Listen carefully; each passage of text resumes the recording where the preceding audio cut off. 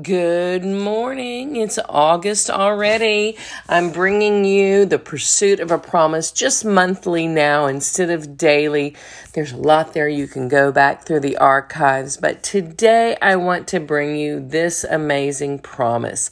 I stumbled upon it recently in the Rick Renner Sparkling Gems from the Greek Volume 2, and it's Proverbs 29:25. It's actually a warning. It tells us the fear of man brings a snare. Being overly concerned about what people think of us and fearing their possible rejection of us is actually a dangerous trap of the enemy that he uses to try and control us. It will either muzzle or silence us from speaking the truth when necessary, or provoke us to say what people want to hear instead of the word of the Lord that they need to hear.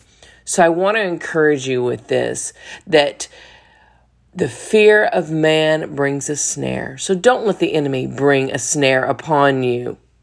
Remember, God is for you. It doesn't matter who is against you. Have a blessed day, a wonderful month. We hope that you enjoy the pursuit of a promise.